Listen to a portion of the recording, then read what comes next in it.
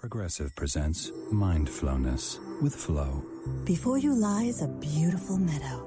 In that meadow, Progressive Direct has placed its auto insurance rates alongside those of competitors. You select the lowest rate and feel a great sense of calm. A great sense of... Compare Progressive Direct rates with competitors' rates so you can rest easy. Visit Progressive.com. Progressive Casualty Insurance Company and Affiliates. Comparison rates not available in all states or situations. Prices vary based on how you buy.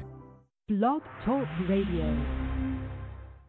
Before we speak with Margaret, we're going to get a little bit of a feeling of the film from a scene where Junior goes to meet his father in prison. He hasn't seen him for a number of years. It's a very emotional scene. So let's listen to that before we talk to Margaret about her film.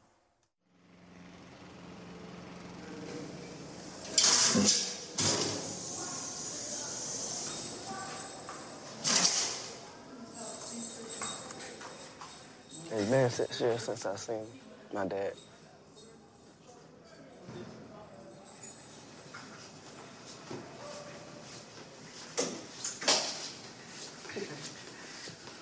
Hey, man.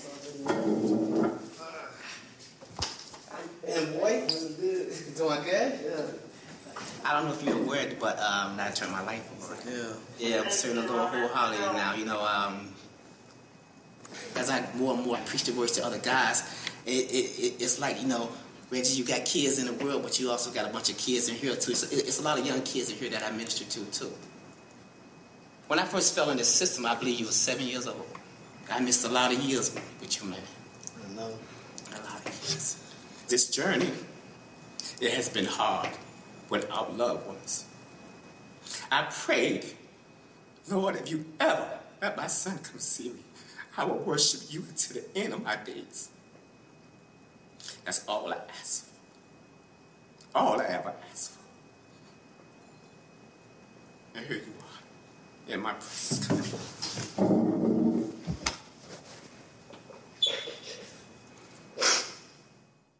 Today we're going to be speaking with the director and producer, Margaret Byrne, of the new film, Raising Bertie. I think we have Margaret on the line. Margaret, can you hear me? Yeah. Hey, how are you today? I'm good. Margaret, if you would, just give the audience a brief synopsis of the film. Raising Bertie follows the lives of these young men's stories as they navigate school, unemployment, violence, first love, fatherhood, and estrangement from family members and mentors, all while trying to really define their identities. Point in the film, Junior talks about there being really nothing to do in Bertie. He said there's no pool, there's no bowling alley, there's no go-kart, and no ice skating rink, and when you start the film, you see them playing dominoes. So there's not much for them to do after school, except for the Hive that's run by Vivian Saunders. Yeah, I think that was, one of the many aspects that was great about that program is that the Hive ran until 6 p.m. And so the guys that attended, the students, weren't getting home until 7, 8 o'clock at night. They'd already done their homework. They were fed dinner there. So it was really more of a holistic environment. And it is an issue in Bertie that there's not much to do and that there's a lack of transportation. For example, Junior lives about 30 miles away from the high school. So if he misses the bus, he's not going to get to school because it's a 60-mile round trip for his mom, who you see in the film is already working 3 jobs to try and support her family. Now, your principal editor on the project was Leslie Simmer? I met Leslie Simmer at Cartemquin. She's the staff editor at Cartemquin.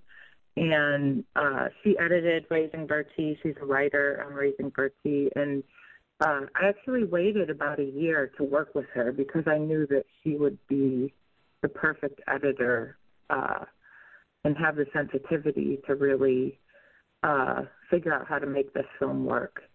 So it was a really great experience to work with her. You and John Stuyvesant. Yeah, he was John your director Stuyvesant. of photography. It was usually just, me and John and quite often my daughter Violet, and sometimes just me. But, yeah, John was the DP on the film. And, I think it was really important for us to keep the crew small, and because it was such an intimate film. And we really spent the time to get to know the community and get to know the, leadership and the, people within the community so that we fully understood the place and families and, spent much more time with the camera off than we did on. It was really great that we could take that time and spend 2 to 3 weeks at a time in Bertie. And I think that was an important part of being able to make this film as somebody who,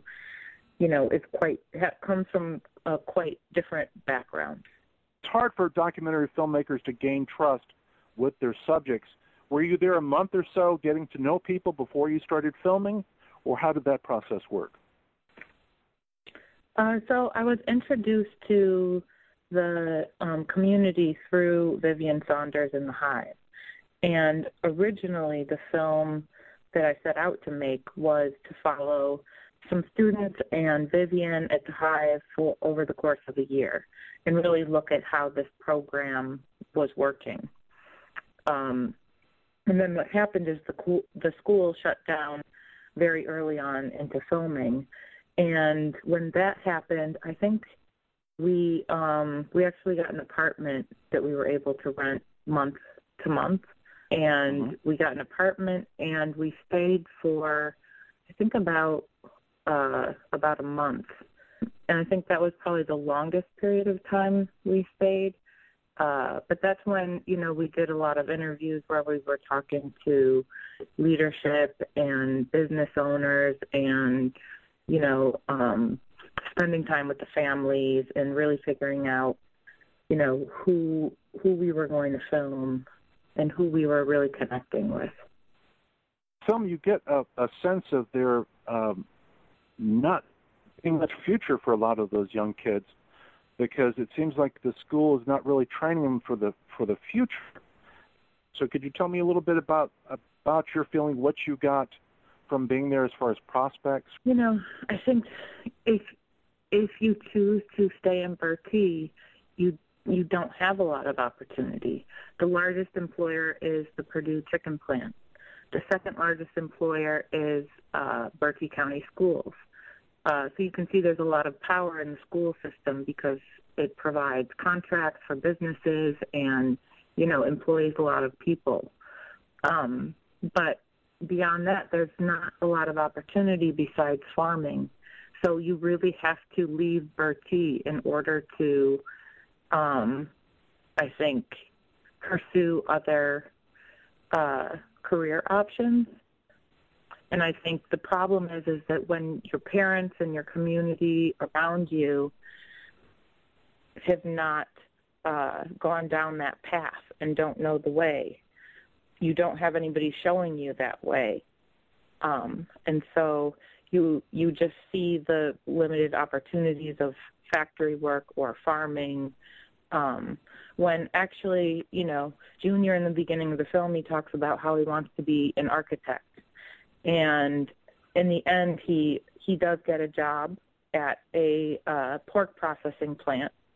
And, he's doing really well. He's making a living that can support his family. But he definitely has talents and interests that he has not been able to utilize into a profession. And you see him throughout the film, installing his car radio, and that he's built this shack. He is really good at that type of work and very interested in it, but there was no way for him to make that connection. And what I read a lot of books on becoming robotics and more computers coming in, taking over jobs in the upper middle class, and lower class. And I couldn't help but think that a number of these jobs are going to be replaced by robots, even in the poultry plants. So I think the key is education and, focusing on test scores and graduation rates sometimes is a detriment to the students who, even if you graduate, you go to college. And, it's something that happened to Miss Saunders' son. And one of the reasons she was inspired to run the Hive is that her son went to college. He graduated from Bertie High School. And when he got to college, his professor said, I can't teach you what you don't know. That, you're not prepared to be here. So he was essentially sent home. So our students, college prepared. That's the, one of the issues. Not that all these guys are meant to go to college. Not that all students are meant to go to college. I think there's lots of opportunities outside of that too, which I think you see in the film that. Well, no, exactly. That's where vocational schools come in, because not everyone is meant to go to college. But are there any vocational schools in that area where they can instead go there and instead of spending all that money on college? Yeah, I'm hoping that that's something that they will expand in the high school. There are some programs within the community college. I think, but I think the hurdle for some of these guys is, like Junior, he dropped out and didn't get his GED, so his options are really limited. I was speaking with Dinesh Sabu, the director of Unbroken Glass, and his film was very, so personal. But Dinesh said that he was recording with. It's a great film. I highly recommend people search out and watch Unbroken Glass. I believe it's on VOD right now. Yes. And available on TUG, TUGG. He was saying that sometimes it was so emotional, but he was putting the tapes under his desk and let them go for months before looking at them. Do you feel with such a emotional content in your films, you have to just kind of take a break from it and not necessarily go through it every day, or are you set that no matter what you've been through that day, you've got to go through the footage? It's not necessarily about going through footage for me, because I was always there. So I knew I knew what we had. But for me, it was more about,